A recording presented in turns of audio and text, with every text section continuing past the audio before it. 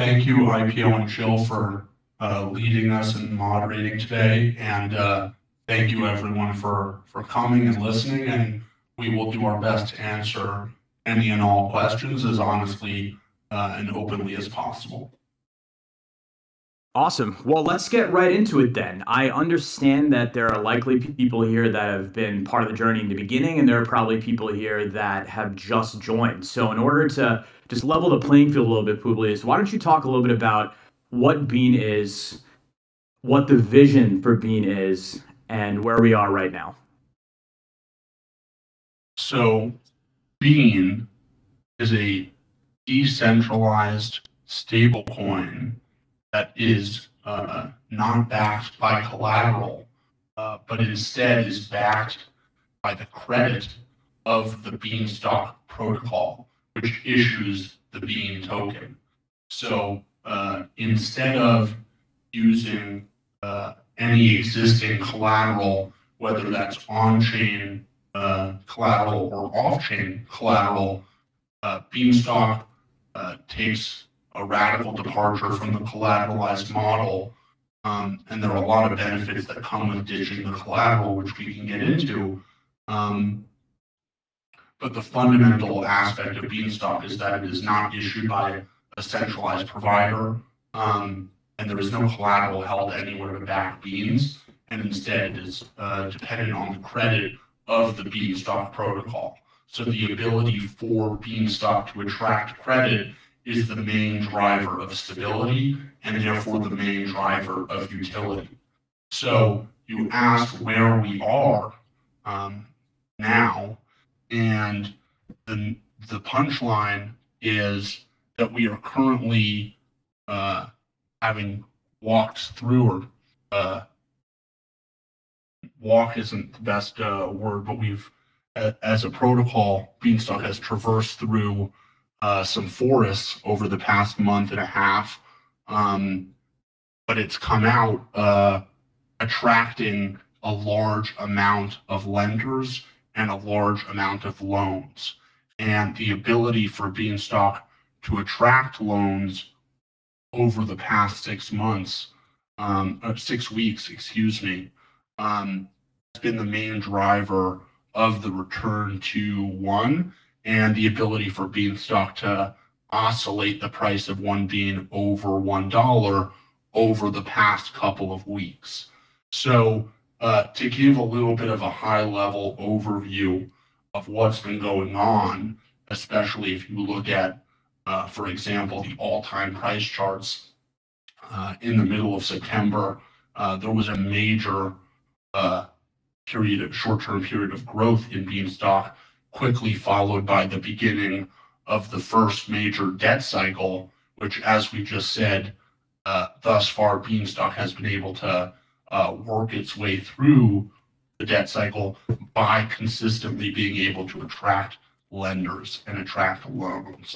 So for completion, what actually happened over the past 2 months or so is, and we still don't understand exactly how it happened, but it seems that Beanstalk went viral on crypto Twitter about 6 weeks ago, and at the time was trading at $1 with a $2.5 million supply or so, so a $2.5 million market cap, and there was such a large volume of capital that came into Beanstalk over a very short period of time, $6 to $8 million or so of Ethereum in just a matter of hours, such that the price was pushed as high as $4.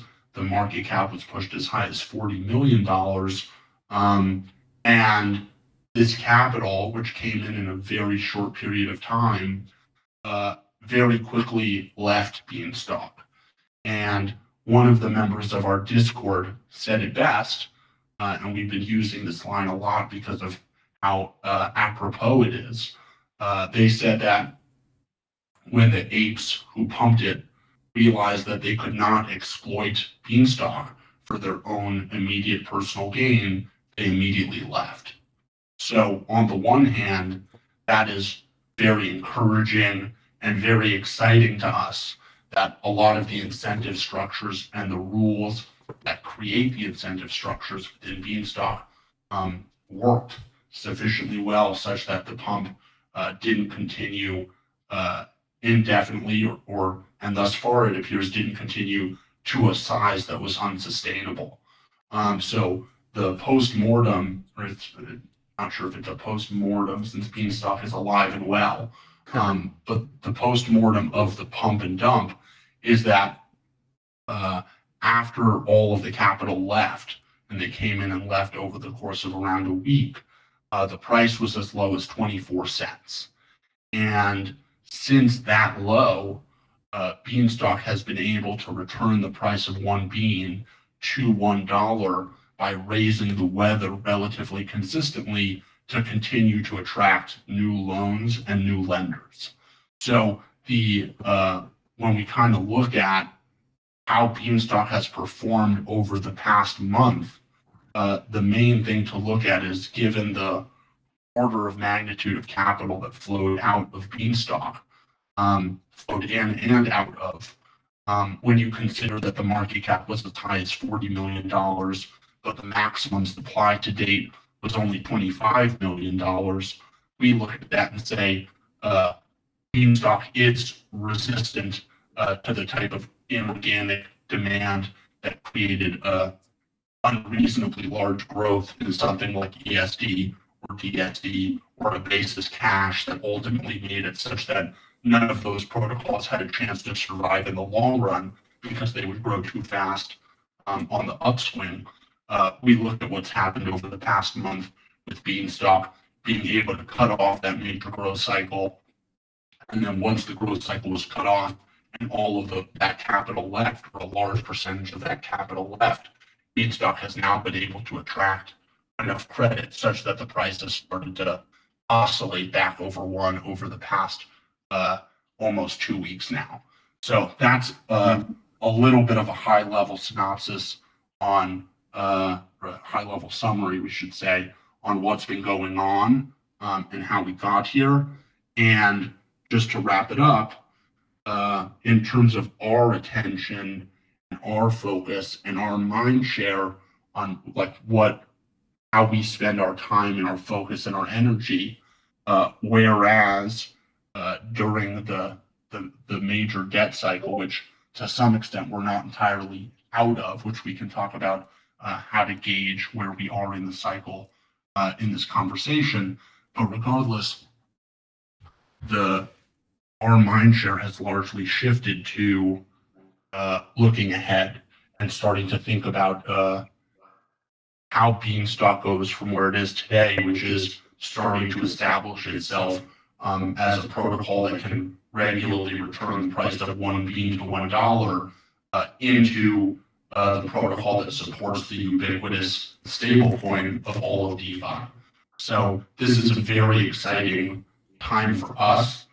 Those are obviously very exciting thought exercises for us to get to perform. And we're very excited about what is to come and the work that needs to get done on Beanstalk. But generally, what has happened over the past 6 weeks has been very encouraging to us and has us incredibly excited to build a strong community around Beanstalk that will continue to build everything around it that will fall into place as beans start to become adopted as the stable coin of DeFi. Awesome. Thank you so much for that. That's super, super descriptive. Even just looking at the bean price chart and thinking through all the timeline that you talked through, it's the story is very, very clear. And even now looking at that stabilization, the points you were making about how the protocol really has kind of stood the short test of time, short but turbulent test of time, very, very clear. One thing, we have a couple more people in the room, so if you just joined, thank you so much for joining. This will be recorded, so in the event that you do have to leave, you can come back and listen later. We're going to run about 2 hours, and towards the end, to Publius's point about community engagement and involvement, for those who do want to stick around and essentially raise your hand or learn, what more you can do, we'll have some time to do that as well. Publius, I think it would be a good idea now, especially because we have some more people in the room. Do you want to talk a little bit about who is Publius? Is this the Illuminati?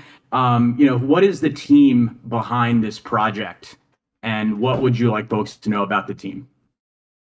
Yeah, so explicitly, we are everyday peoples like yourselves, and we are we're a group of friends first and foremost that are highly encouraged by the type of change that cryptocurrency, uh, blockchain, but more than that, a whole infrastructure developed on public-private key cryptography uh, really presents to us a vision for the future that is much more encouraging than you might otherwise see looking at the daily news.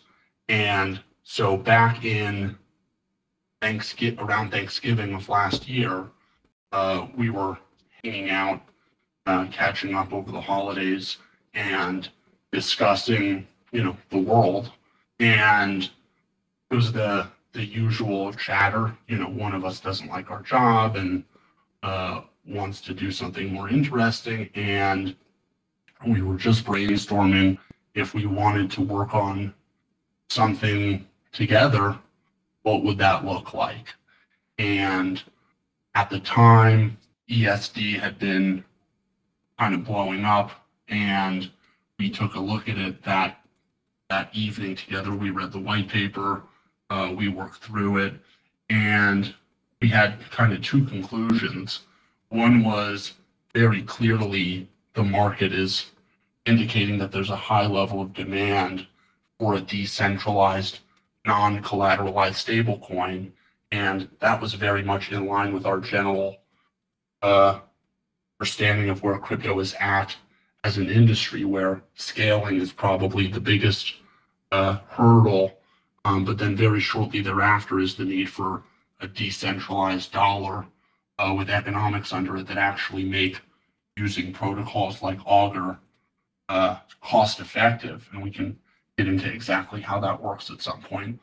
But the second conclusion we had was that we could do a lot better. And so originally, the idea was that we would take the ESD code and our economic model and make minor, although substantive changes to fix a lot of the tragedy of the commons issues that were evident in ESD and DSD and the like. But ultimately, whether that's because we have too much ego, too much hubris, or we just take ourselves too seriously, we ended up kind of throwing out the minor change idea, and we decided to build Beanstalk totally from scratch. So that required, and they went hand in hand, but the requirement for a total rewrite of a protocol from scratch was largely the result of a bunch of new economic incentive designs we wanted to add on to Beanstalk. And it ended up going from what we thought would be a couple of months of side work to ultimately, this is now all of our full-time jobs. And we ended up spending around nine months or so before we pushed in the beginning of August to mainnet to make this thing have the best possible chance to succeed that we could possibly give it. So just from the start, there was no pre-mine, no pre-sale, no early investor access. The first 100 beans were minted when the contract was deployed, and 100 beans is what the Sunrise Function award starts at. So really in line with the rules of the protocol. And then since then, 100% of the new bean supply has been created according to the algorithm as it's defined in the smart contracts. So you've been doing this for almost a year now. We're approaching 11 months, and thus far, it's been the journey of a lifetime, and we're incredibly grateful for the opportunity to continue to work on Beanstalk, and our hope is to inspire others to start to work on Beanstalk as well, such that in the not too distant future, Beanstalk is not solely reliant on Publius, but instead is supported by a decentralized community. And we're very encouraged that we're starting to see the beginnings of that transition take place, and it gets us very excited. That's great. And to that point, we can get into this in a few minutes about competitors and other protocols, but in general, just as I'm sure other folks have this question, how much unilateral control over the protocol or the platform does Publius have? And then the reason I asked this question, and you alluded to this a little bit earlier, saying you didn't take an initial investor group, the beans are minted according to the contracts. Just in terms of what can change at a moment's notice, how much unilateral control does Publius have? Does it have any? Yeah. So the deployment address, which deployed the smart contract on Etherscan, you can search it. It comes up as Beanstalk contract deployer, I believe. That wallet address at this point in time still has the unilateral ability to modify Beanstalk. And if we go back around a month or so ago, there was two separate instances where we pushed minor changes to the smart contract directly, circumventing the BIP process, specifically because there were minor errors in the code that were resulting in small misallocations of beans, which in total, the order of magnitude was around 5,000 beans or less. And those are the types of things that at this stage of the game, because Beanstalk is so new and has yet to be audited, and we can talk about how the audit process is going, we felt at launch that it would be meaningful from a security perspective to have the ability to fix certain things like that at a moment's notice. And the way that the contract and the governance process in Beanstalk is composed, at any point in time, any member of the community could propose a BIP to remove this ability from the deployment address, to remove this ability from Publius, and nobody else does. At some point in the future, we intend to make such a proposal, but that would likely come at some point a little bit further into the future.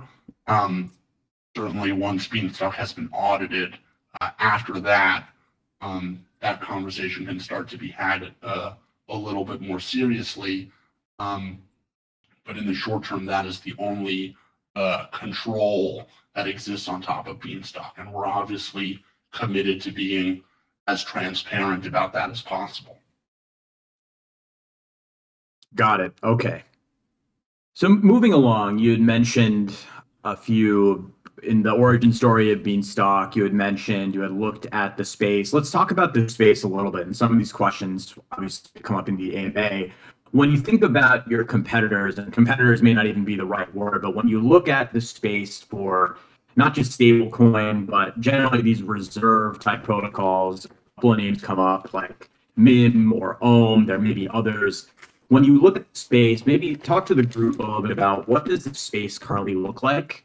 And relative to some of these folks, how does Bean look? Sure. So, per usual, the general overview of the space is that it is moving 1,000,000 miles an hour, trial by fire, and all of that is very conducive to the industry moving at a lightning quick pace. But there's a lot of also damage that is done when you move so quickly. Now, with regards to where we fit into the ecosystem, or where Beanstalk fits into the overall ecosystem,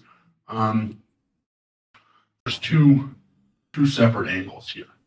The first is that there is certainly in the long run, hopefully, going to be non-US dollar currencies that are used throughout DeFi, used throughout the general cryptocurrency slash blockchain world, where there isn't necessarily a reliance on the US dollar. And something like is an attempt at that. Something like Bitcoin or Ethereum could end up filling that general use case of some sort of unit of account that is sufficient for the members of the ecosystem to use it as such. But the transition for the space to start to use an asset like that is a long one. And so the second angle to come at this is, in the meantime, there is a major demand for US dollars on the blockchain. And we can also, if it would be helpful, talk about the transition from a US dollar centric DeFi system to a non-US dollar DeFi centric system and how that would affect Beanstalk at some point in the distant future. But at least in the short term, there is very clearly a strong market demand for US dollars. And so MIM is an example of an innovation on top of the traditional MakerDAO CDP model, which is the epitome of things move really fast in this space, and the fact that MIM has started to be widely adopted is more evidence that there remains a huge amount of demand for US dollars on the blockchain that demand is not being met. And MIM is another source of supply of US dollars that can meet some of that demand. And so it has started to be more widely used and adopted. So we look at that and we say, well, there is very clearly still excess demand for US dollars. And this is the fundamental problem that Beanstalk solves that none of the other current implementations that are out there, like a MIM, actually do solve.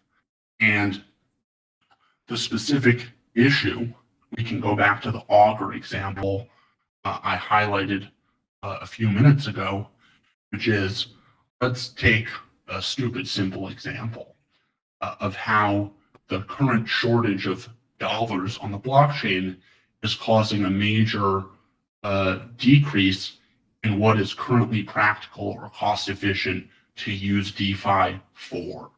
So in the case of something like Augur, which to us remains one of the coolest ideas to date in cryptocurrency, like the ability to make a market in anything you want, is a pretty powerful idea.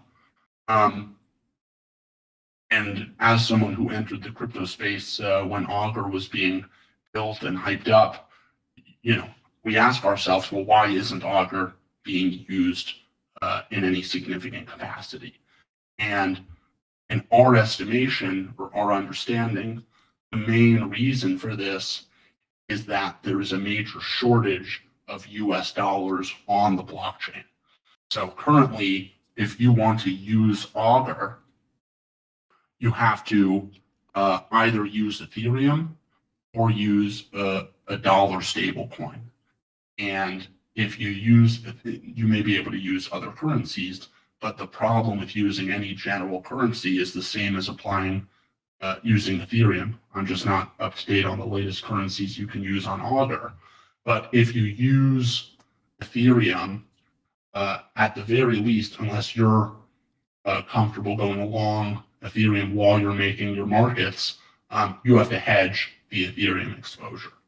And more than that, which makes the market very difficult to make in Ethereum, if you are making a market on, let's just say, the NFL football games this Sunday, if I am a customer and the market is denominated in Ethereum, I may not be interested in taking on Ethereum exposure in the meantime while I'm making my bet. And certainly, when we think about how this affects the general ability to attract or build a market or multiple markets using Ethereum, it makes it such that the demand for those types of markets is usually not enough to make it an effective market to make. Whereas, and the main problem being the volatility of the underlying asset that the bet is denominated in. Whereas, if you use a US dollar, now you don't have the same volatility. But this is where the economics come in and become a problem. Because currently there is such a shortage of dollars on the blockchain, that has led there to be incredibly high borrowing and lending rates for USD stablecoins. And so if I am a holder of USDC or USDT or DAI, and I am interested in making a market on Augur for the NFL games this weekend, I have a choice. I can either lend out my stablecoin for 10 or 15% a year, or I can try to do better than that by making a market on Augur. And when you factor in all of the fees for borrowing and the fees for transacting on Ethereum, now it isn't just that you have to make a market where, if you're right 51% of the time and wrong 49, or you have even a marginal profit in the markets that you're making, that no longer becomes cost effective to make that market, specifically because the borrowing costs are too high. And so the opportunity cost that is introduced by the shortage of supply of US dollars is what has largely led to many of the use cases for cryptocurrency and for decentralized finance not being cost effective from a purely economics perspective to make. And to restate it, the main driver of the shortage of supply is that the requirement to use collateral makes it such that you basically can't get enough dollars or a dollar's worth of capital locked up anywhere in order to meet the demand for US dollars on the blockchain. And so the way that Beanstalk goes about radically transforming DeFi and what makes sense within DeFi to use is it totally changes that relationship between supply and demand, and therefore also changes the relationship between using US dollars on the blockchain.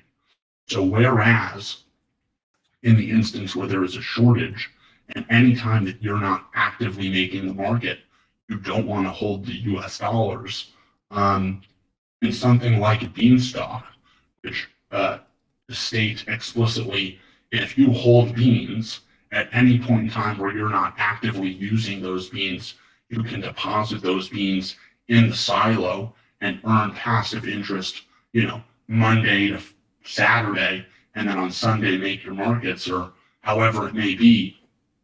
In the meantime, you're collecting passive interest instead of having to pay it for holding on to your US dollars. And so when it comes to the actual dynamic in just the Augur market example, instead of having to pay to borrow the US dollars to make the market, now with one initial investment to purchase the beans that you're going to use to make your markets, in between making the markets, you can passively deposit your beans in the silo, earn interest on them, and then whenever you need them to make your markets, you can withdraw the beans again from the silo. And obviously this becomes even more practical to do once the withdrawal time is brought down. Currently it's a day, which creates a little bit of friction to do that. But over the next couple of months, our expectation is in the near future to propose a BIP that will lower the withdrawal fees over the next couple months as Beanstalk continues to demonstrate stability. So that will further increase the utility of using beans. And that's just one example, but this plays out at a million different levels within the DeFi ecosystem of how currently the shortage of US dollars created by the collateral requirement is the main inhibitor to DeFi really taking off and everything that is even moderately cost effective to do will start to be done. And the main reason none of it is currently cost effective is because of the shortage of supply of US dollars on the blockchain. And Beanstalk is able to solve that because it doesn't have collateral requirements. Great, thank you. Look, you talked a lot about, not to boil down all of that into two sentences here, but you talked a lot about the bullish factors, is what I'm hearing, right? There's huge white space. We're talking about the market for U.S. dollars. There's also a shortage where, we're able to provide something potentially at a lower cost. Talk a little bit about, the other side of the equation. So, what are the biggest existential risks to the success of Bean?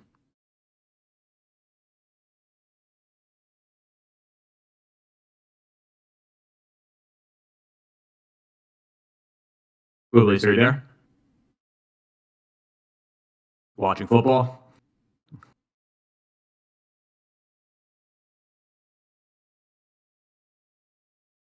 Guys in the room, we're just on standby a little bit. Publius, let us know if you're back. Sorry, my mic got messed up somehow. Oh, no. Now? Yeah, I can hear you. What was the question? Apologies. No worries. We just talked a little bit about, you gave a great example about how all the bullish factors seem very clear, right? We're talking about the market for USD as a whole, which, relative to Bean market cap is obviously very, very high, a lot of white space. What is the other side of this equation look like? So when you think about the largest existential or even execution risks to the success of Bean protocol moving forward, what would you say those factors are? Sure. So we believe in leading with punchlines and being as open and honest as possible. So the punchline is Beanstalk is still in what we would consider like an infant stage. And when you're dealing with an infant, they need a lot of neck support and a lot of head support. So at this stage of the game, Beanstalk is still in need of a lot of support. And if you compare Beanstalk to the gold standard, which is Bitcoin, which has been through the ringer, has a massive, truly decentralized community of participants and contributors that don't all agree with one another. And obviously, Satoshi is not an active participant in Bitcoin. To get from here to there is a major, and obviously that being the gold standard, if Beanstalk gets to that level of decentralization, that will be a major achievement.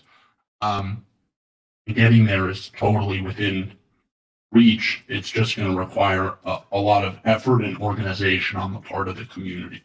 So to answer explicitly, what are some of the areas that are currently the biggest vulnerabilities?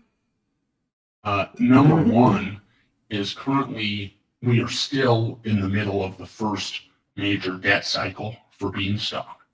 And on the one hand, the fact that it has been such a large debt cycle is incredibly bullish in the long term for Beanstalk if it can get to a place where it can go through another major debt cycle. So if you think about the way that Beanstalk is designed, it has 3 different debt levels. Currently, the excessively low debt, optimal debt, and excessively high debt are 5, 15, and 25%. And so Beanstalk tries to keep its debt level around 15%. But during a debt cycle, the debt level will always go potentially much higher than that. And so when we try to analyze the overall health of Beanstalk and the current state of things, the debt level is one of the best indications of where we are in the cycle. So the fact that the debt level is very high is an indication, and continuing to go higher is an indication that we're still in the debt cycle part of things. And if you want to be more explicit or more correct with your analysis, the real thing to look at is the available soil, because the available soil, which thus far has still been hanging out close to maximum soil rate, will only start to come down in earnest when there is a disproportionate amount of time spent above the peg versus below the peg. And so currently, the fact that even though the price has started to oscillate around one, the soil has remained high. That means that we are still in the debt cycle, and until the soil has really been eaten through almost entirely, we are still going to be in a debt cycle.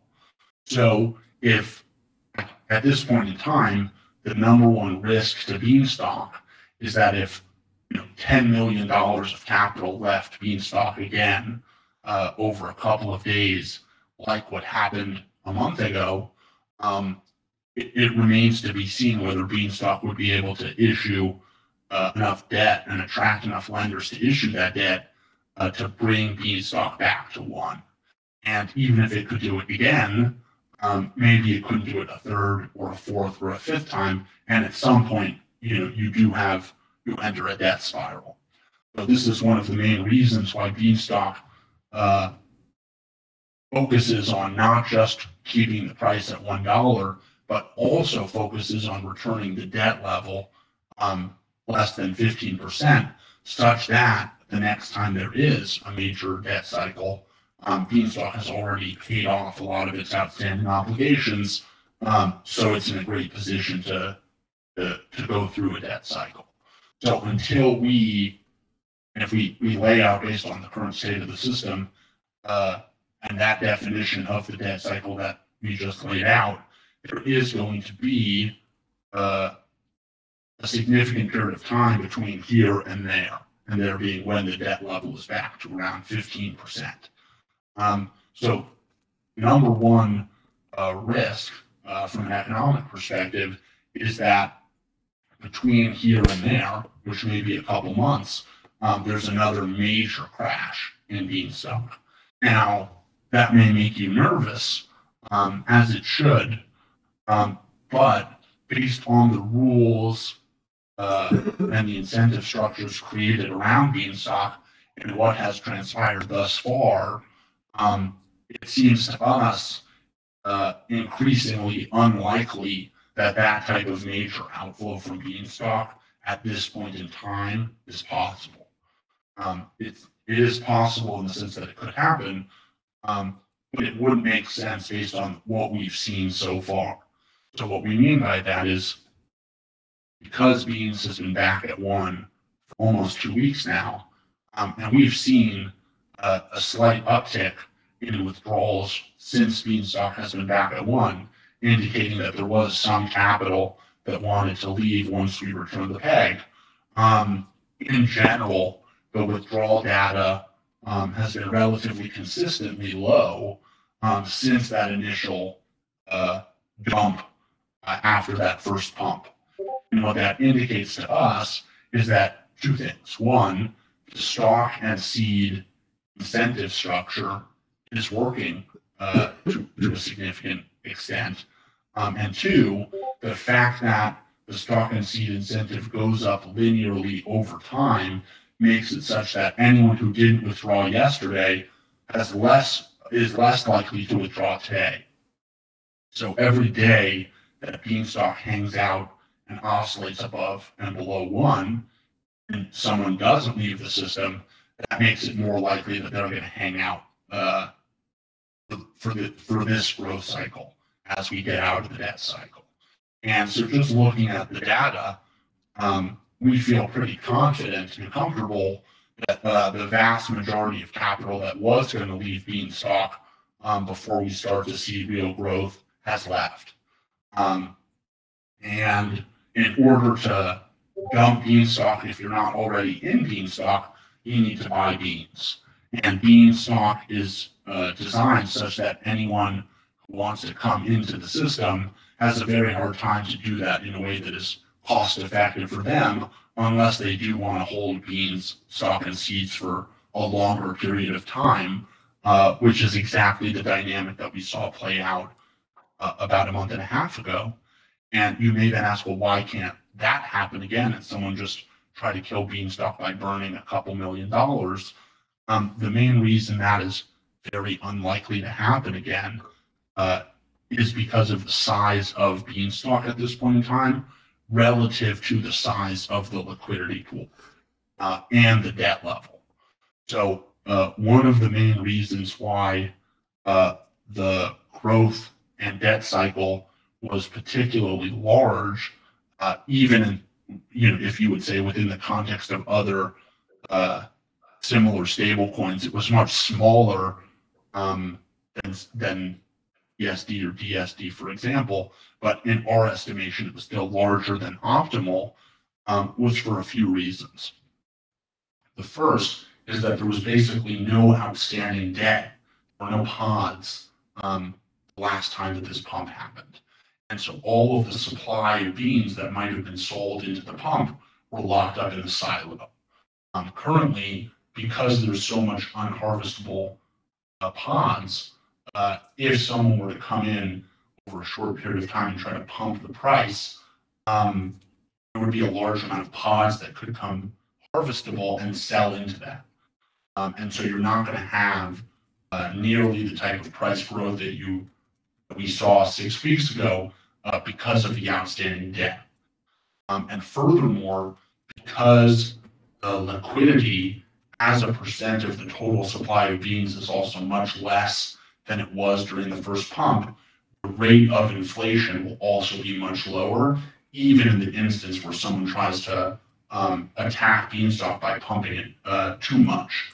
So, from that perspective, uh, you know, there's a lot to be said for the current state of Beanstalk is much, much, much more resilient um, than it was a few weeks ago, and that doesn't even include the fact that currently it has demonstrated that it does have the ability to bring beans back to one, which should be a major driver of future demand. So, sort of creating utility by creating stability is what will ultimately lead to adoption, and adoption is what will ultimately get Beanstalk out of the debt cycle. So, one of the major things to focus on from the community perspective over the next 3 to 6 months is getting Beanstalk incorporated into a variety of other protocols where there is utility for beans. Got it. And, as we're moving more into the analytical elements of the protocol, let's focus a little bit more on some of these very important details that talk about the protocol features. So we talked a little bit about the dollar, right? Obviously, the dollar peg is important for a stablecoin. When we look at the history of the protocol over the last few weeks, there have been sustained periods where bean price is below a dollar, and then now recently there have been some periods where for longer times it's above a dollar. As we scale, so as this continues to grow, how can you or how do you think about how Bean moves around the peg? So is this as we go from, let's say, 20 million market cap to 200, and then let's say 200 to 2 billion, is there a way that you can either project, or how do you think about the price of Bean as it dances around a dollar? So, this is a question that requires a high level of speculation, and we're happy to speculate, at least on this topic, but take our answer with a grain of salt, as market participants are ultimately going to be the deciders of how the market works on a minute to minute, second by second basis, and uh, these types of predictions are incredibly difficult to make, as the structure of markets are also often determined by a lot of factors that are not just purely analytical. Um, Nonetheless,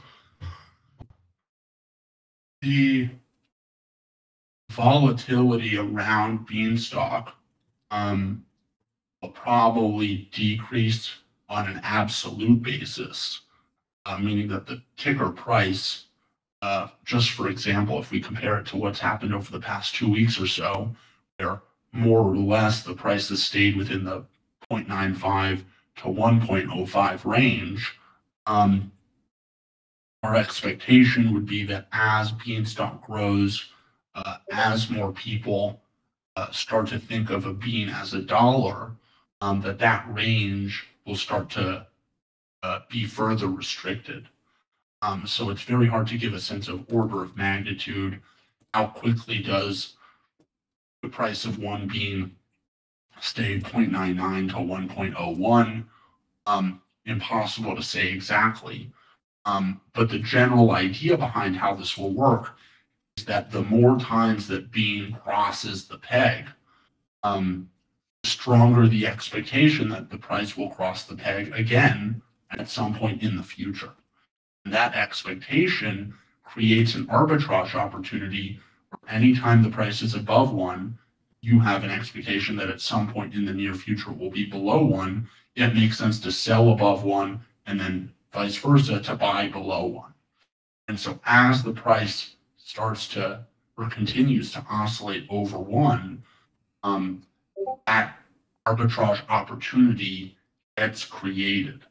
So based on current market data and how Beanstalk has been trading, it seems like this is still at the very beginning stages of happening. Obviously, with like 2 weeks of crossing the price over the peg, there isn't a strong expectation that that will happen again immediately or soon, but the expectation is increasing. So as that expectation increases, we would also expect the range of trading of bean to get tighter and tighter. Now, it's important to note that the way that the bean supply is changed is a function of price, but it's also a function of the depth of liquidity of Beanstalk and specifically the Bean ETH pool. And so another thing that we would expect as Beans becomes more adopted and as the return for providing liquidity becomes more apparent, we would expect the liquidity in the Bean ETH pool to also start to increase significantly. And that has a complementary effect on the dampening of the price because the more liquidity there is, the more volume can be traded with having a less effect on the price. And so between those two factors, higher liquidity and higher degree of arbitrage around a dollar, we would expect the range to tighten and tighten and tighten and tighten and tighten over time. But it's very difficult to make a prediction as to the rate of tightening specifically. Got it. Okay. No, that makes sense. We would imagine this would stabilize over time, but of course, this is a market instrument. We're coming up on the 1 hour mark. I'm looking at the audience and I'm seeing around 40 people. So it looks like we have some new entrants. If you're just joining, thank you so much for joining this community event. It's been great so far. We talked about the protocol origination, the origination story, and now we're getting into more of the details around some of the instruments within the platform, like the PEG. This will be recorded, so for those of you who joined late and want to catch the beginning of the conversation, you'll be able to listen to that. And around over the course of the next hour, we'll continue to go through questions. I'm obviously just asking questions on my mind, but also looking through the questions in the AMA questions thread. So if you do have questions and don't want to necessarily raise your hand here and say it out loud, feel free to dump those into the thread and I will pick those out. But moving along, since we have about another hour before we may break out into some community conversations, let's talk a little bit more about, I guess, this idea that you mentioned before, Publius, that obviously in the silo, folks get both seed and they get stock. The seed obviously allows or incentivizes them to stick around, and the stock determines how much of new bean supply they get during new mints. Can you talk a little bit about the future of stocks and seeds? There's been some chatter in the chat about them being tradable in the future. What's the ultimate vision for stocks and seeds? Now, this is a question that puts a smile on our face. So, stock and seeds becoming tradable is going to be a major step to taking Beanstalk from what it is today to what it can become in the future. So there's a lot of economics here that we can try to lay out a large portion of, and we're happy to explain as much as people want how we see it going. But the long and the short of it is, uh, our expectation. First, let me lay out the plan, and then I can break down how this works in an economic fashion. So the plan is to create stock bean and a seed bean pool, Uniswap pool, and similar to how you can currently deposit uh, LP tokens for the Bean ETH pool into the silo in exchange for stock and seeds, you will also be able to deposit LP tokens for the Bean stock and Bean seed pools into the silo in exchange for more stock and more seeds. Now, at first glance, you may say, doesn't that make it such that stock and seeds can just be infinitely minted and that type of inflation would make them worthless? The answer is no. Specifically, because we were proposing, or this idea would consist of creating a beanstalk and bean seed pool, our expectation is that you basically very quickly run out of beans to use to LP with the stock and seeds, and therefore it will be something that creates a lot of demand for beans. So how does that work? Let's take a very simple example, which is I have a bean, I deposit the bean in the silo in exchange for one stock and two seeds. I now have a deposited bean, one stock, and two seeds. In this model, or this iteration of how stock and seeds would be liquid, similar to how you can currently convert a deposited bean and match it with Ethereum, one bean worth of Ethereum, and get Bean ETH LP tokens that are deposited in the silo, we'll be able to take a bean, deposit that bean, and then convert that deposited bean into bean stock and bean seed liquidity pool tokens. And so you can imagine, and to some extent, you have to make estimations on the price of stock of seeds, but the arbitrage opportunity introduced by the fact that anyone can buy a bean, deposit a bean, and then get stock and seeds basically makes it that the price of one stock plus two seeds has to be less than a bean. And so with that in mind, the amount of, if you do this once, you get additional stock and additional seeds. You now have stock and seeds that are liquid that you can LP if you want to LP again, but you're now out of beans. And so in order to cycle again, you actually have to buy more beans in order to LP them. And so from a macro perspective, the incentive to deposit your stock and seeds into the liquidity pool instead of having them just sitting there in your account should also create more demands for beans on top of creating a use for, we would expect the vast majority of beans that are currently deposited in the silo collecting dust would immediately start to be used to offer liquidity for stock and seeds and start to earn additional interest. So that is just kind of the first introduction to how we're thinking about stock and seeds. That is, you can start to see every bell and whistle that is added on top of Beanstalk at this point in time has to be constructed in such a way as to be deeply symbiotic with the underlying economics of Beanstalk. And in this case, creating a Beanstalk and a bean seed Uniswap pool seems to be thus far the most optimal solution we've come up with. And we think that it will have positive network effects on the price of bean, but also The meaning of having stock and seeds liquid is that now you can have a market that reflects the future growth expectations of Beanstalk without that necessarily translating to the price of a bean. Meaning, if the short term inflation expectations are decreasing, you would expect the price of stock to come down.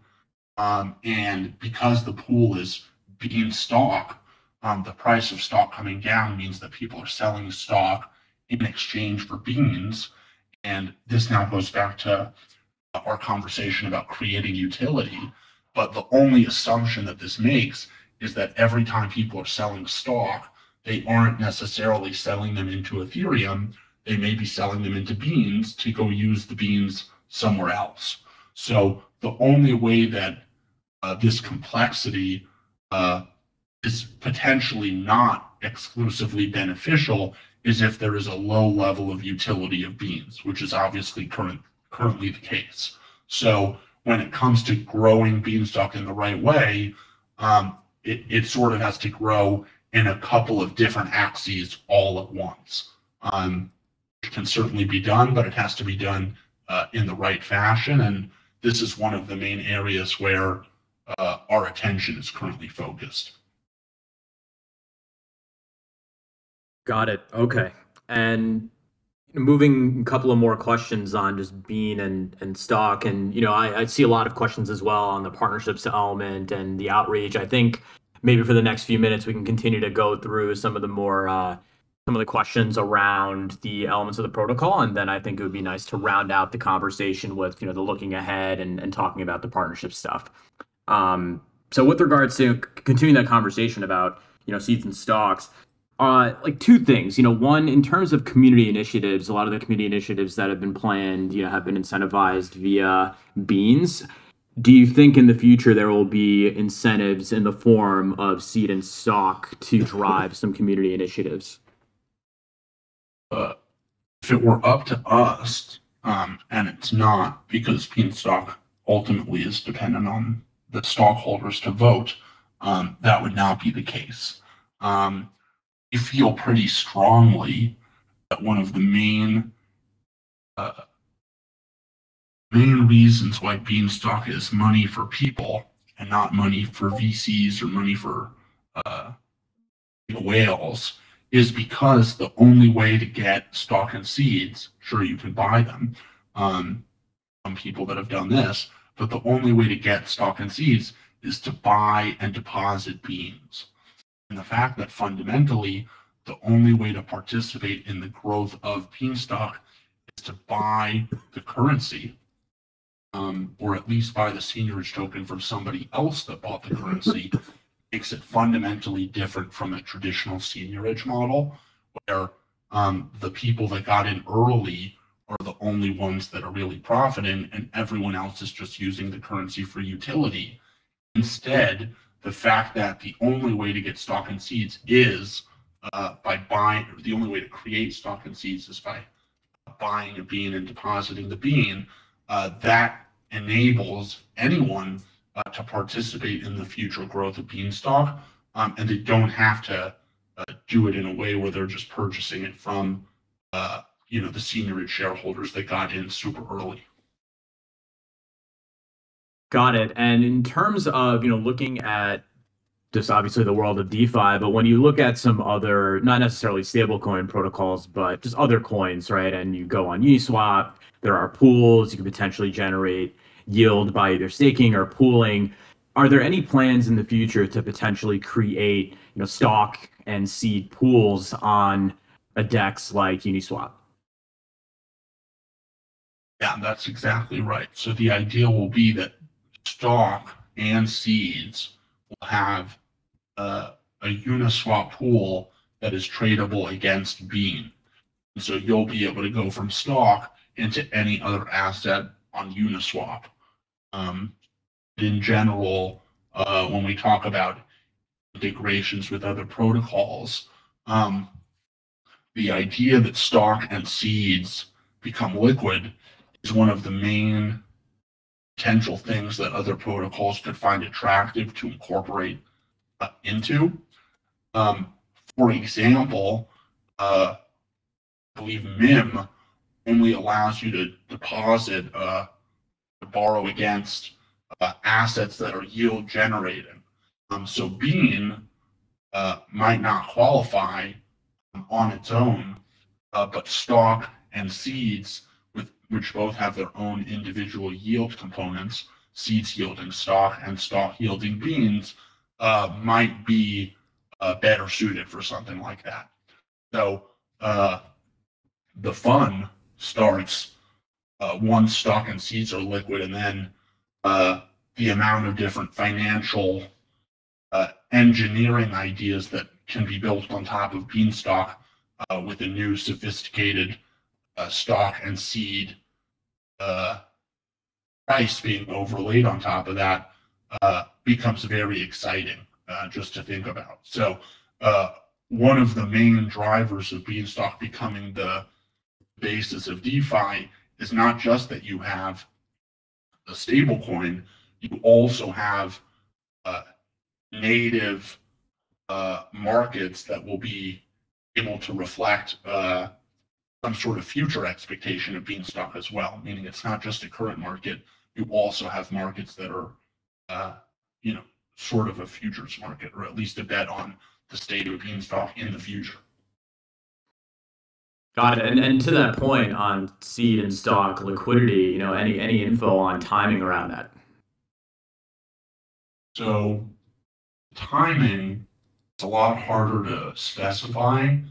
And the main reason for that is making stock and seeds liquid may or may not be deeply intertwined when we develop it with our layer 2 integration. So one of the things that the community has really emphasized, which is that they feel it is essential that we launch, or Beanstalk launches, Beanstalk that are supported on other EVM compatible chains, and specifically to do it in a way that creates a network effect around Beanstalk. And the main reason for this is that if we don't do it, someone else will launch a copy, and that copy on a layer 2 will effectively serve as a competitor. So that argument resonates with us, and we think that we figured out at an economic level at least what scaling to layer 2 would look like. To outline it a little bit, the idea would basically be that stock, seeds, and beans, basically any asset in Beanstalk can be bridged through Beanstalk from one compatible chain to another. So if we were on Polygon, for example, and you had beans, or you had stock, or you had seeds on the main chain, you could bridge them over to Polygon without needing to make any other transactions other than directly through Beanstalk. And the economics under it would be supported by the fact that the price of a bean is still 100% determined by the Bean ETH pool on mainnet. So the whole system is still orienting itself around one pool. But then in terms of calculating new beans or new soil that is minted, you could actually use the liquidity from the other chains as well for the Bean ETH pools in the other chains as well, but still have the accuracy of the main price. So the short answer is, when is all this going to happen? Well, these are deeply related problems, and we may be able to launch stock and seeds being tradable on the mainnet soon, but then that could delay, if we don't do it in tandem, scaling Beanstalk to layer 2. So in fact, this would be one of the areas where we would be most interested in feedback from the community. Which do they feel is more important to prioritize potentially launching to layer two in something similar to our current form sooner, and then launching stock and seeds on both mainnet and layer one and layer two at some point in the not too distant future.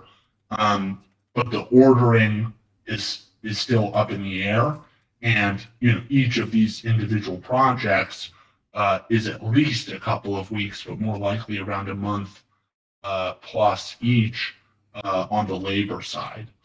And so kind of the last variable that will factor into timing is how quickly the quality of which we can surround Beanstalk with other developers. So that's an easier said than done task, in the sense that high quality Solidity developers are very difficult to find. But we've been encouraged by the amount of outreach our community has been making thus far to try to find high quality developers, and the ability to find them would certainly expedite our ability to push updates to Beanstalk. Got it. I think to round out the conversation a little bit, we talked a lot about seeds and stocks. I think the next round of questions deals necessarily with like pods, weather. I think we should discuss pods, weather, touch on NFTs a little bit, and then ideally, Publius, we can go back to what you were talking about earlier about what you need the community to do, and we can talk a little bit about what's to come. On weather, as you mentioned before, we're obviously in the midst of a debt cycle, and clearly you can see that when you look at the weather chart. In the BIP, the latest BIP, there's been a proposal to potentially update the way or the rate of change of the weather. Just generally speaking, can you talk a little bit about how the weather has been working and what is the proposed change to the rate of weather? Sure. So philosophically, Beanstalk doesn't care what the weather is per se.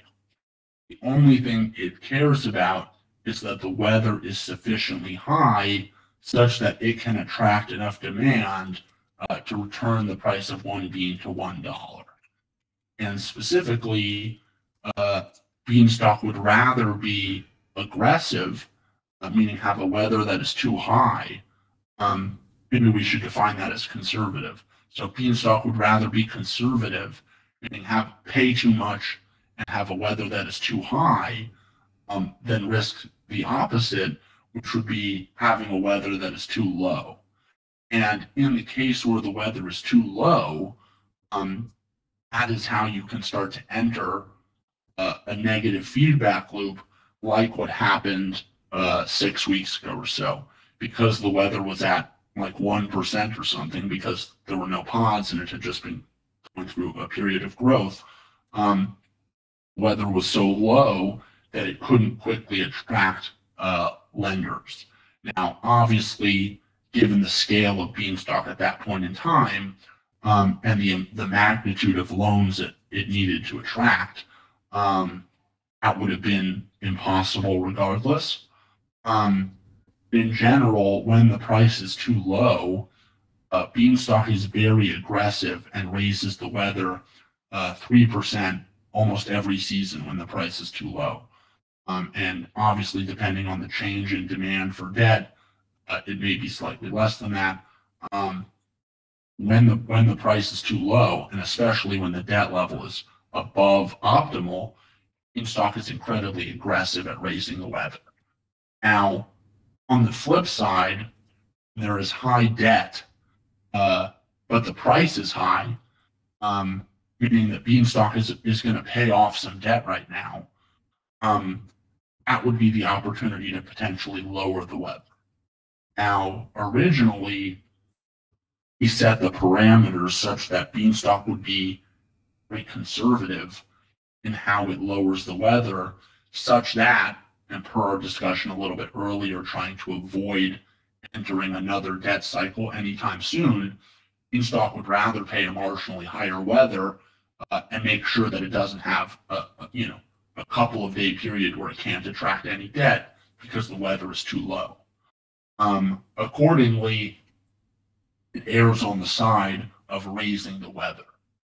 Now, short answer is, in part due to the fact that this is the first debt cycle and has been so large, the weather has grown to a pretty high rate.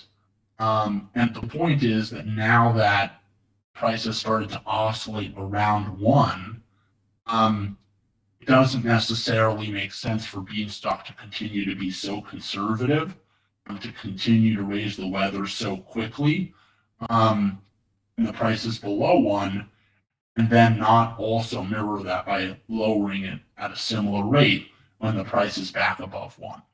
So originally the parameters were set to be incredibly conservative, and now that Beanstalk has started to prove itself and hold the price at one, we feel it's appropriate to change the weather changes very slightly such that there's a little bit more symmetry when the price is above one and below one. So as it hangs out around the peg, the weather is more likely to stay somewhat constant than continuing to rise. So this is a change that doesn't need to be made, frankly. We were debating whether to even do it, given that it's not essential. The way that the weather changes were constructed in Beanstalk is to make them incredibly modular and incredibly easy to modify, just one or just a small selection of the 16 weather changes. And given that it does seem to us to pose a marginal benefit, makes sense to do it, and it also makes sense to demonstrate the ability for Beanstalk to make minor changes like this without any major adjustments to the protocol or the rules, but to just make minor changes to specific values to improve the efficiency of the system. Now, there was a question asked, and we had discussed it previously, on considering changing it from a linear approach where the maximum Beanstalk can change the weather rate is a maximum of plus or minus 3, an absolute value of 3, to a more dynamic weather changing mechanism where perhaps it changes instead of linearly, but in a multiplicative way, where instead of plus or minus 3 degrees, 3%, you could multiply the weather by 0.97 or multiply it by 1.03, and therefore have the weather much more rapidly adjust up or down based on changes in demand for debt and the price and the debt level. Reason ultimately we have decided not to propose weather that changes that quickly is twofold. One, weather in such a scenario where it could increase 3% every season, not linearly, but times 1.03 every season, if Beanstalk goes through a major debt cycle like it did over the past 6 weeks, the weather in that case would reach infinity, perhaps. You can't multiply 1.03 times itself indefinitely without the weather just starting to grow to a very unsustainable rate. But more specifically, if you think about the incentives on sowing beans to beanstalk, lending beans to Beanstalk, sowing beans is currently, well, let's take a step back. The underlying mechanism is designed to attract lenders as quickly and efficiently as possible.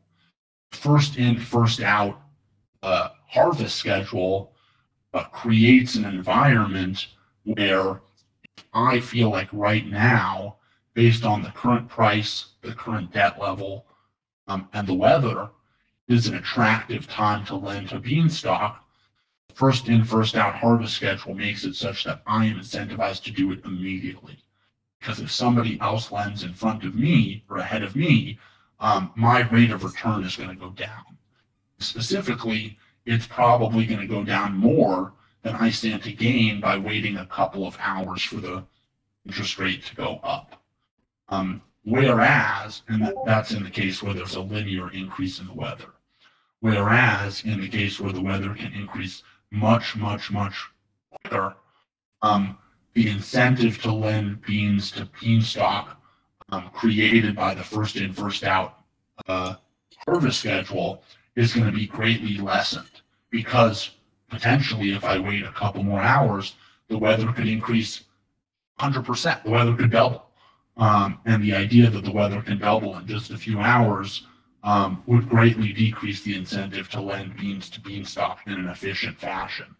So, given that the idea is to attract capital as efficiently as possible, you don't feel like the multiplying method is the right method. Certainly at this stage of the game, where again the main issue is that the debt cycle has taken some time because there isn't a lot of outstanding demand for beans below $1 because it hasn't created utility, because it hasn't proven itself as being worth $1.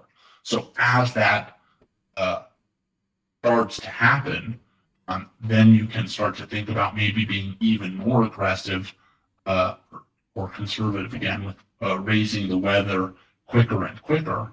But even in that case, we would likely be opposed to doing it in a way that is potentially exponential in how quickly the weather grows. Got it. Got it. Looking at the time, wanted to ask, one or two more questions about the protocol. I think we actually did a good job covering most of them, but obviously for those listening, and if you're listening from the future, if you're listening to the recording, obviously feel free to participate in the discussion in the general, and I'm sure there's going to be a community member that can either get you up to speed or answer the question on NFTs. Obviously, it was a fun little thing for those of you in the room who were sowing during that time period when the NFT mints were going on. I check my two guys on a regular basis. Have you thought about the future of what's going to happen with the NFTs? Is there anything the community should know? Are there going to be any potential benefits of either things that folks can do to generate utility, whether it's burning the NFT to earn either beans, potentially trading them to sow, and any kind of fun things planned for NFTs in the future that may have utility for the platform? Sure.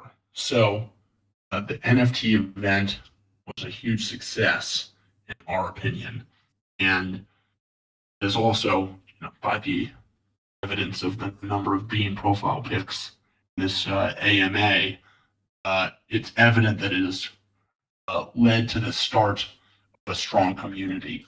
And so going forward, things to balance are using the NFTs or minting more NFTs or having an event, future events that create more network effects with diluting the value of the original NFTs. And so to some extent, we're going to take a cop out here and say that we like, for example, to do like a winter NFT edition, a BNFT edition, which may continue up to the 6,000 original threshold. Only about a third of the potential 6,000 were minted from the first event. So maybe more of those could be minted in the future, but it's a cop-out because all of the decisions on the BNFTs ultimately will be made by the BNFT holders. And so we've tried to set up in our Discord server a BNFT club room where those types of conversations can be had, and anyone with a Bean FT can join the club room and participate in Bean FT governance decisions. So pending the approval of the Bean FT holders, there might be some really cool and exciting stuff coming in the pipeline. But that's a little bit harder for us to project forward, uh, you know, given that even today, uh, the decision making on that front is going to be 100% determined by Bean FT holders, and is more of a community thing at this point than an economics thing. And so we'd like the community to to lead the way on that front. Okay, yeah, absolutely. I'm definitely going to be doing my part. And for those of you who do have BNFTs, I'm actually looking at some of the profile pics right now. We got a couple cute ones. I think that's great. I think ultimately at some point, similar to what we've seen with some other platforms, if there's a way to create some utility with the NFTs, whether it's through passive income or through giving us the ability to interact more with the protocol, I think that would be great. But point taken, I think for those of you who are listening and do have NFTs, please join that group and we can have those conversations. To round out the conversation that we're having today, Publius, I think the big question on our minds, and we talked so much about the health of the protocol and how clearly things are at least looking like they are working as planned as we move forward and we scale. Talking about scale, so there are two things that I think we should discuss. The first one being on the funding side, and the second being more on the marketing partnership side. And let's start with the partnerships piece. Can you talk a little bit about that front? So with regards to Bean not only integrating with other protocols, but forming partnerships that would not only increase Bean visibility, but would also create other opportunities to penetrate this entire market. What are some of these partnerships that we're either looking at now or we're looking to do, and what can the community do to help? Totally. The long and the short of it is that adding utility around beans is a chicken and the egg problem. It's a chicken and the egg in the sense that once we are stable, it makes a lot more sense, or at least as stability increases, it increases the incentive for beans to be adopted into any specific protocol. But the chicken and the egg is that the stability of Beanstalk greatly improves as we should say the stability of beans greatly improves as beans and Beanstalk are incorporated into other protocols. And so, given that we are anonymous, it's very difficult to, on our own, try to leverage a network or our networks to get beans incorporated into other protocols. This is likely going to have to be one of the main areas that the community steps up. And what we mean by that is protocol, to a large extent, is doing its job so far. The price of bean is oscillating around 1, and that's really the only thing Beanstalk cares about. Obviously, it wants to lower the debt level over time, but the main way that the debt level is going to be decreased is an increase in utility, which creates demand for beans and creates demand for being in the silo. The way to think about that is lending beans to beans is one side of the market, and you're lending beans to Beanstalk with the expectation that in the future there will be utility and there will be demand for that utility. And then the other side of the market is the people actually taking advantage of that utility and using the beans. So on the first side of the market, Beanstalk seems to be doing a pretty good job. It continues to attract lenders, the pod line continues to grow, and most importantly, the price is staying at 1. So the next step is to start to have substantive conversations with various protocols that are interested in adding beans as an integration. Now, there's a lot that needs to be said here, especially given that, as we said, Beanstalk is still in an infant state, and it needs a little bit of head holding and neck support. So if you look at, just for example, cream vulnerability that was exploited over the past couple of days, let's say theoretically beans or stock or seeds were used on cream, and there were large borrowing markets for beans. Let's just say there was 1 million or 2 million beans that you could potentially borrow on cream. What happened yesterday happened in this scenario where there's a lot of Beanstalk assets on cream. Given the decentralized nature of Beanstalk, whoever the attacker was may be very happy to hold their beans. At the same time, there's nothing Beanstalk can really do to prevent that person from selling their beans. And if someone stole millions of beans and dumped them at this stage of the game, that goes back to what we laid out as kind of the main thing that Beanstalk wants to avoid at this point in time, which is another major dip, to 50 cents, 20 cents, something like that. So there's a lot, just from a risk perspective, that needs to be considered anytime, at least at this stage of the game, Beanstalk is incorporating into other protocols. Now, this goes back to the chicken and the egg, because as beans are incorporated into other protocols, that will lead to the debt level coming down, which will put Beanstalk in a better position to take on more risk, adding more protocols. So very chicken and the egg here, and got to start somewhere.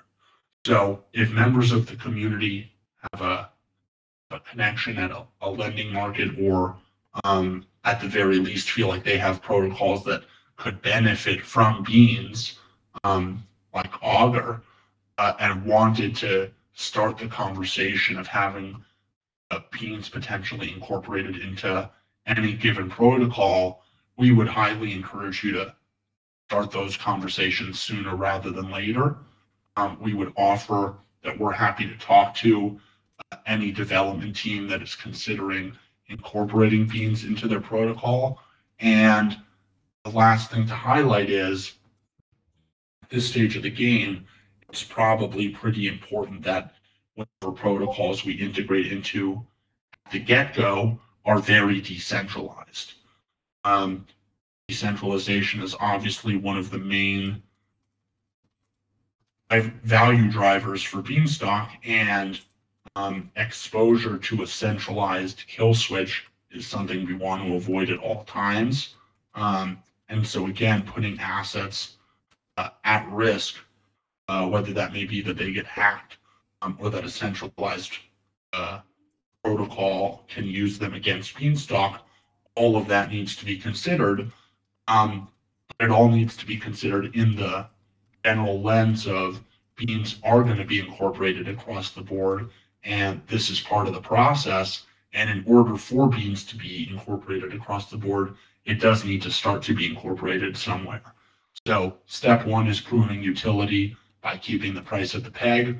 The protocol seems to be doing that reasonably well. Step two is to start to onboard beans into other protocols. Last layer to add on top of this, and we've already spoken on it, so we'll keep this brief, is that stock and seeds becoming liquid. That becomes a very interesting set of assets to incorporate into a lending or borrowing protocol, or something similar, because of the way that you can trade stock and seeds to reflect your position on Beanstalk, aside from just buying and selling beans, which can have a dampening effect on the price, which would obviously increase the utility. Got it. And right after this, which I'm assuming will Increase be the utility, excuse me. Increase the utility. Increase the utility. There we go. That's what we like here.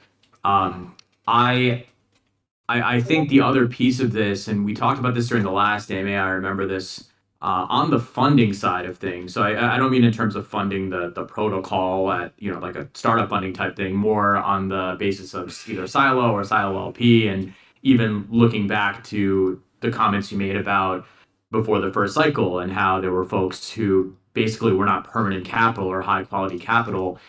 You had mentioned during the last AMA that there were either some conversations or there's some obvious demand to go out and get, that high quality, long-term capital into the platform on the Silo or the Silo LP side.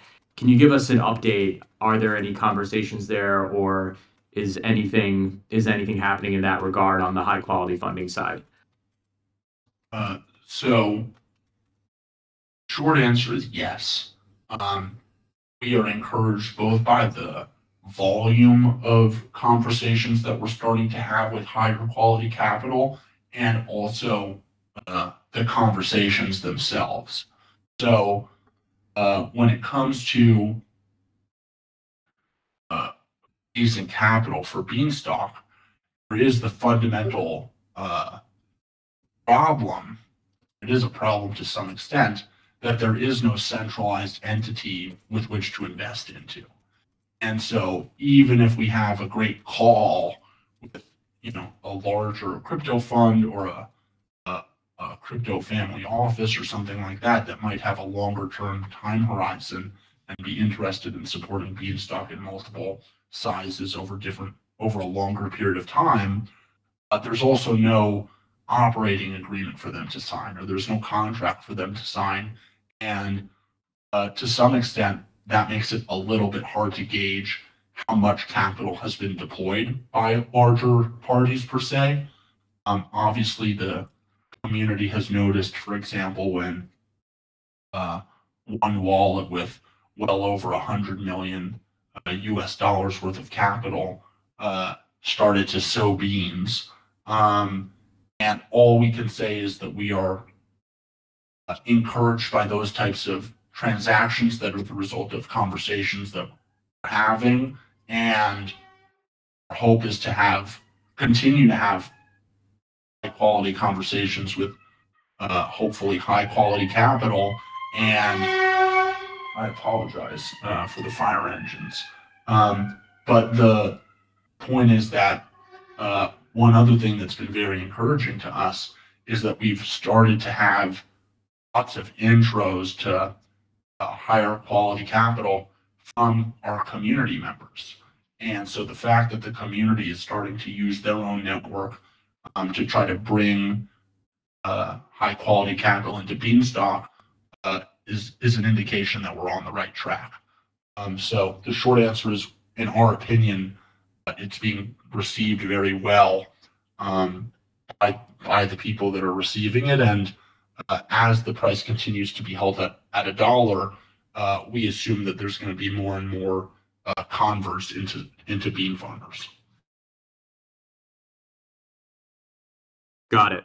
Got it. Absolutely. If anyone here has easy access to a pension fund, please make yourself known. That would probably be the sleepiest, highest quality capital we can get. All very helpful. I am looking through the thread. I think we did a pretty good job of going through a lot of those questions. We covered pretty much everything from the high level mission of the protocol to the competitors, the space. We talked very specifically about many of the protocol elements like stocks, seeds, obviously pods, weather. I want to open up the floor. Obviously, if there's anyone that wants to ask something, given the conversation we've had, please feel free to either raise your hand or dump something into the thread. While that's potentially happening, we got Bean Merchant on the stage. Bean Merchant, what's going on? Oh, I was just gonna add that there will be a Bean Scholars Call next Tuesday for folks who like this AMA and want to kind of get deeper on Beanstalk. Someone mentioned that Ohm community did this really early on, where people who wanted to kind of learn more about the protocol and become experts just could kind of have a Q&A with Zeus, who is the founder of Ohm. So we're going to do something similar with Beanstalk. It'll be next Tuesday at 6 p.m. Pacific, and I'll send a message, but just wanted to make sure I said it during the AMA for those who are interested. Yeah, I think that's absolutely great. So that's going to be Tuesday, 6 p.m. Pacific time. Yep, that's right. Awesome. I'll definitely try to join that if I can. I wanted to wait till this AMA, obviously, because we covered so much, but I want to start making some videos, and I absolutely think we need to start. I don't want to use the word, I don't want to use the P word pump here, but I think we need to start educating. Let's use the E word, and start educating folks about what's going on, especially given the recent activity on Twitter. So looking ahead, Publius, I think now is probably a good time to, and you've sprinkled this throughout the conversation. We've talked a lot about getting the community involved, and right after this, we're going to have a breakout room for people who want to stick around and get more into the weeds on that. But looking ahead, what are the biggest things on your mind, Publius, and what exactly is the focus from here on out? What are the things that we need to start focusing on, and what should we expect? Awesome. So, first off, thank you, Bean Merchant, for coordinating that scholar call. And our hope is to do as much as possible to educate anyone who's interested about every question they could possibly have about Beanstalk. So, if you can't make that, shoot us a DM. If you're interested in Beanstalk, uh, we're committed to spending the time that you feel like you really have a handle on everything, and you can start to talk about it in a way that you feel confident in. Um, but at a more macro level than that, we've laid out a little bit of what the near future or the next couple of months looks like for Beanstalk. But I think it's helpful for everyone to hear specifically what are some of the ways that they can help if they're interested to help. So number one has to be we're still in the phase of trying to spread the word about Beanstalk. And so that can be as simple as uh, telling your buddies and your friends that this is going on, and a week later reminding them that beans are still at 1, and maybe a week later reminding them again that beans are still at 1. And over time, that becomes pretty compelling that you're hearing it from word of mouth from people that you know that this thing is doing well, it's functioning as intended, and it's paying you interest. Um, that seems to be thus far the way that we've been growing is mostly word of mouth, and we'd like to continue that. A little bit more big picture than that is if any of our community members have connections to high quality crypto podcasts or other crypto news sites and the like, and they would be willing to try to set up, either a podcast interview or something similar for written form. We'd be happy to participate, and we think that would be a good way to get exposure to Beanstalk for more high quality, thoughtful individuals that are curious about what's going on here. And kind of goes without saying, but good to say nonetheless, that long form tends to be the best for something like Beanstalk, mainly because of the complexity of the system. In addition to just connections to the media, there's also we have a marketing budget, which was created. 80,000 beans were allocated to the marketing budget when BIP 1 was passed. And we're hopeful that the community will propose various things that they want to be paid for to contribute. So, for example, Dumpling, one of our community members, is going to make a proposal to the marketing budget to make some merchandise, and is going to work to start selling or distributing the merchandise to bean farmers that want it. And another example of how we'd like to see the marketing budget used is Bean Merchant is putting together some sort of meme contest where people will be awarded beans for making the best memes around Beanstalk or making the best educational content, or IPO and chill, in your case, the best short-term videos for Beanstalk. So there's a pool of capital, 80,000 beans or so, that anyone who wants to participate creating content around Beanstalk, creating additional documentation, whatever it may be, you can get paid in beans to contribute on that front. Another area where people can be really helpful to us is connecting us with developers, both on the Solidity front and the front end. We're at the phase where over the past month, Beanstalk went from a $2.5 million project to a 20-something million dollar project, and we're trying to scale the team around Beanstalk to reflect that growth. Obviously, the ability to attract high quality talent is a big part in making Beanstalk and the development team around Beanstalk something that can operate independently of Publius a reality. So with that in mind, if anyone has in their network Solidity developers they think might be interested in getting paid from the developer budget in Beans to develop Beanstalk, we would also encourage them to try to connect us. And sort of at a more macro level, if anyone is interested in getting involved, but none of these ideas resonates or makes you want to get up and do it, and you have another idea for how to help or what can be a positive contribution to Beanstalk, we would encourage anyone to propose their own marketing proposal to the marketing budget on Snapshot and give it a go. And if the community likes it, you'll get approved. So there's a million different ways at this stage of the game you can help Beanstalk.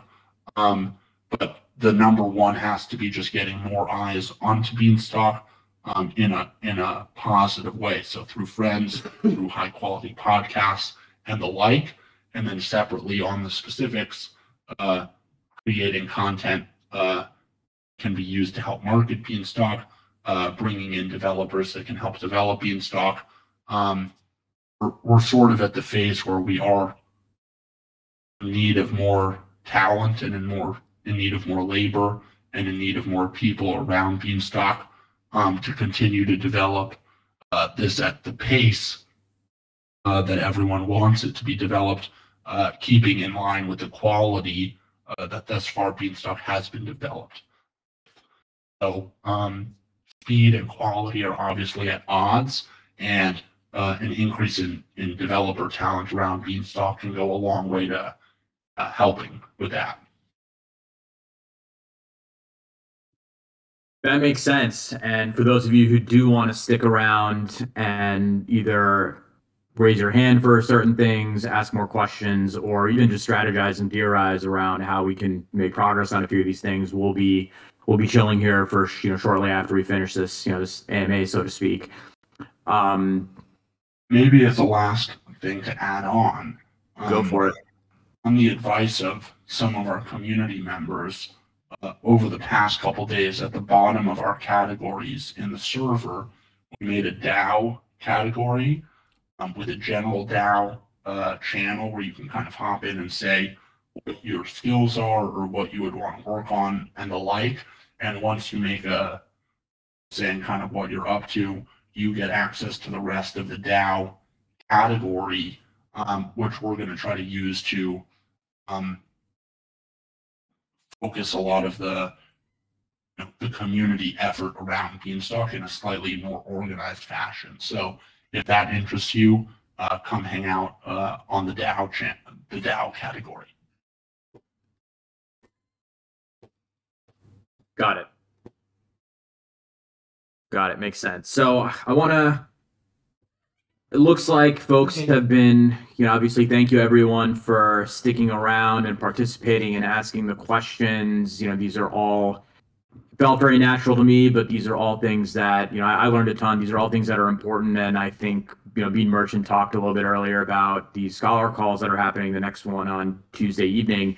I think it is important that everyone is able to conversationally talk about this. I mean, I personally have gotten a few of my friends to come in and so granted they're already in the world of crypto, but depending on your familiarity with crypto broadly or not, I think it's important that everyone understands what's happening here and what you're getting involved in. So that's first. Um, we talked quite a bit about pretty much everything, really. We kind of spanned the whole gamut. So I'm excited for the recording. I'm probably going to listen to it myself one more time just to make sure I'm up to speed on everything. But for those of you who joined a little bit late, there will be a recording. So look out for that and you can catch the beginning of the conversation. And I think, Publius, I think we should do these on a regular basis. So any preference on your part? I'm thinking maybe once every 2 weeks, potentially 3 weeks, but maybe we should reconvene after a few weeks and just keep these going on a regular basis. It can even serve as an orientation for new folks. We're happy to do this as much as people would like, as frequently as once a week if there's demand for that. The only thing to kind of mention is the only reason we wouldn't do this every week or every day is we don't want Beanstalk to be dependent on Publius.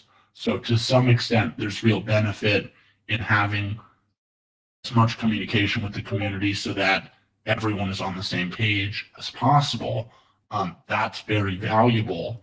But we want to make sure that we're not conducting ourselves in a way that creates the expectation that this is going to be reliant on Publius indefinitely. So that being said, in the short term, this is still very much early days in Beanstalk, we hope, and accordingly, we're happy to have as much communication as people would like. So every week, every 2 weeks, whatever that may be, and then over time, we can scale that down or up as appropriate. I think that makes sense. Obviously, there are some business continuity issues. Maybe we can figure something out offline, but I think let's mark maybe 2 weeks. Obviously, if something changes, then we can do one earlier. But I think doing these on a regular basis is important, especially for new folks. And with that being said, unless you have anything else to add, I just want to thank the folks that joined, participated. This has been lit. Let's just tell it like it is. So at this point, I think if folks do want to stick around and discuss some of the more community initiatives in detail, we can do that. But Publius, unless there's anything else you'd like to add, I think we had a good session. Just want to tack on that. If people would like to go ahead and post in the skill set volunteer channel, if they would like to be part of the Beanstalk Farms now, to go ahead, and that could help us in a more organized way distribute, labor and, see what projects we have that people could get involved with.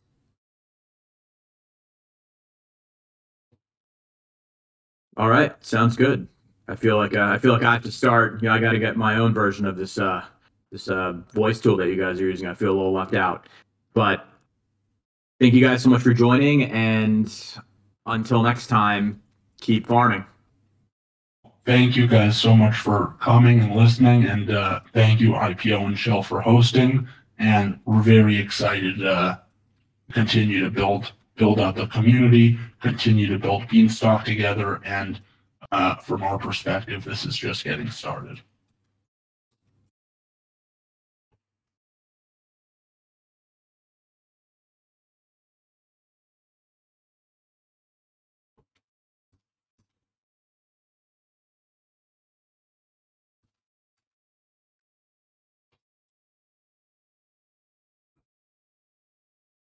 So if anyone wants to hang out and start to have a discussion on how they want to get involved in Beanstalk, why don't we plan to take like a 2 minute bathroom break, and then whoever's still here in 2 minutes or so, anyone who wants can join the stage, and we can start to have more of a roundtable.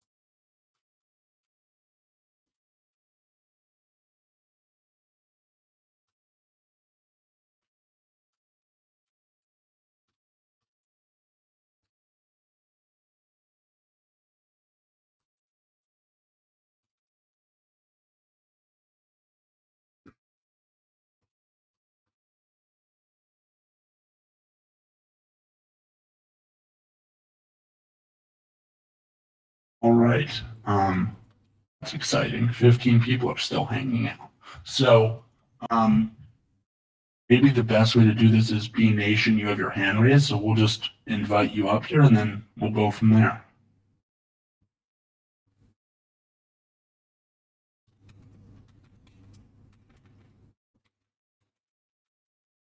B Nation, you should be able to hop onto the stage at this point.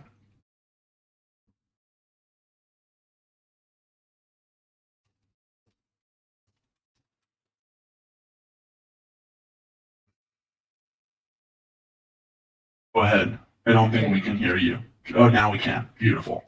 So can we have a canned sort of write-up that we can use to reach out to protocols or other podcasters that that we want to sort of market beans on? So just a write-up. Is there something we can already use or something that that we need to come up with?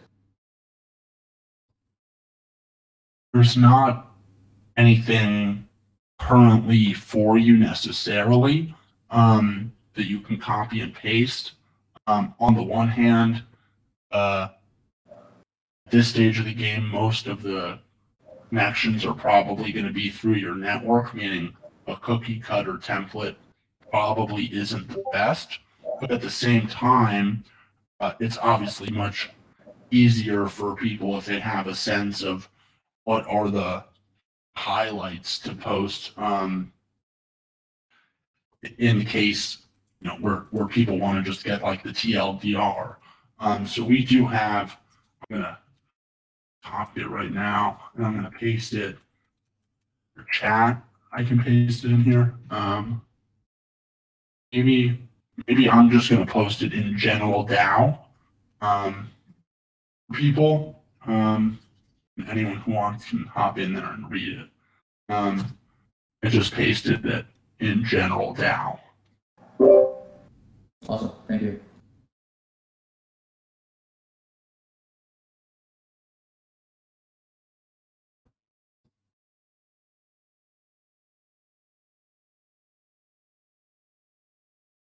So, I'm going to remove you from the stage if I can figure out how to get moved to audience. But if you have another question, obviously raise your hand, and we're happy to bring you back up. So, Bean Boy, we're going to call on you now. Bean Boy, you've been invited to speak. Hello, can you hear me? Yeah, Hello? we can hear you. Is this thing on? Yeah, we can hear you. You're good to go, man. Oh, I see. The audio isn't on speakerphone anymore. Basically, I was just wondering about have you guys heard of layer3.xyz? No, I have not.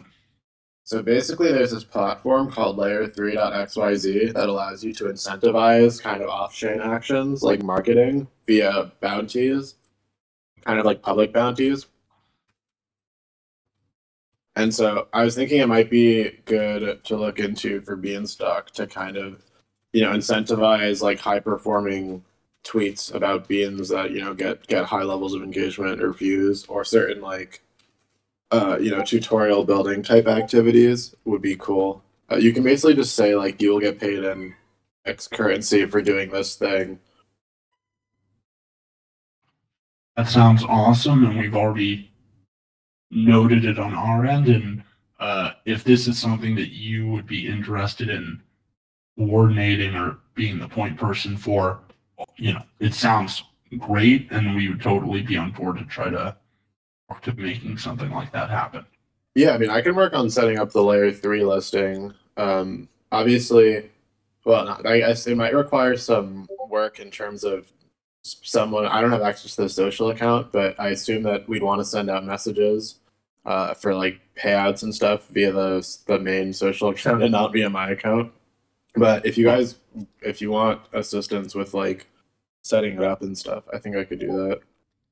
Definitely, and we wouldn't want you to be on the hook for any of that. Obviously, we would figure out a way to make it funded by the marketing budget. So we would be greatly appreciative if you led the way there, and we're obviously happy to answer any questions you have while that's getting started, and we can structure it together.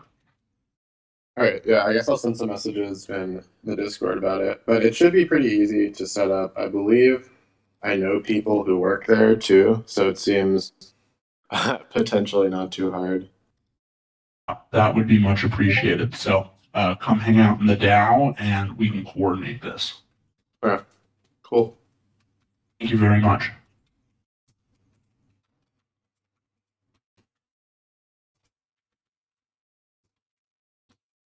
So if anyone else raises their hand, we can call you up here.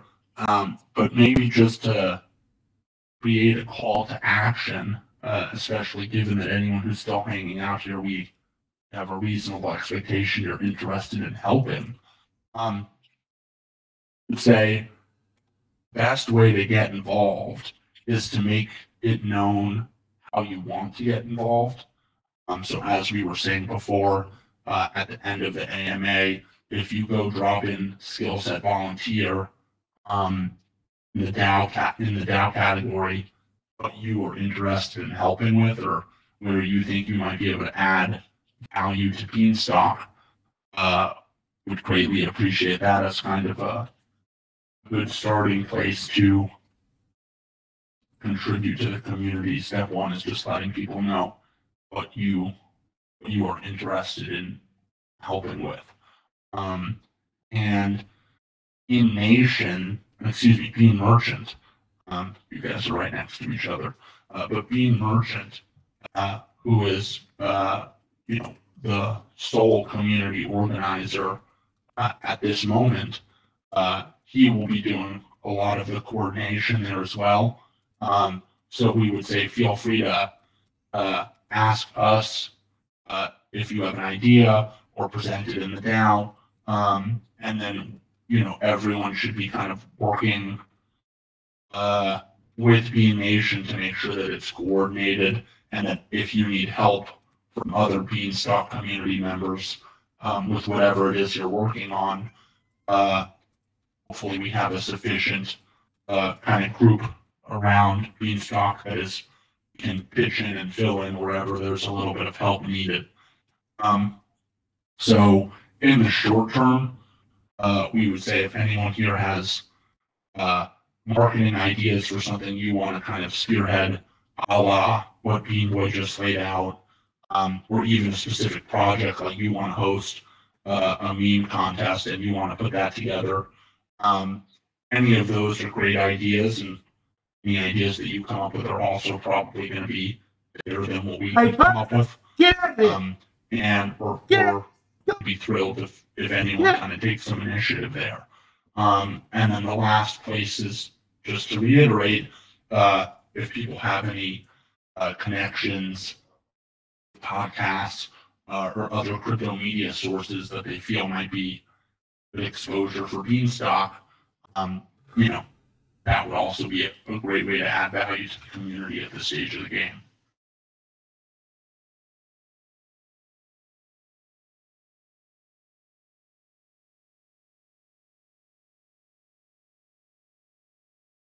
So before we kind of disband, just wanted to offer a last opportunity for people to either raise their hand if they have something to say, or to ask a question that didn't get answered, or otherwise, if everyone kind of feels like they've gotten what they needed and can go just start hanging out in the DAO, all of that sounds very good to us.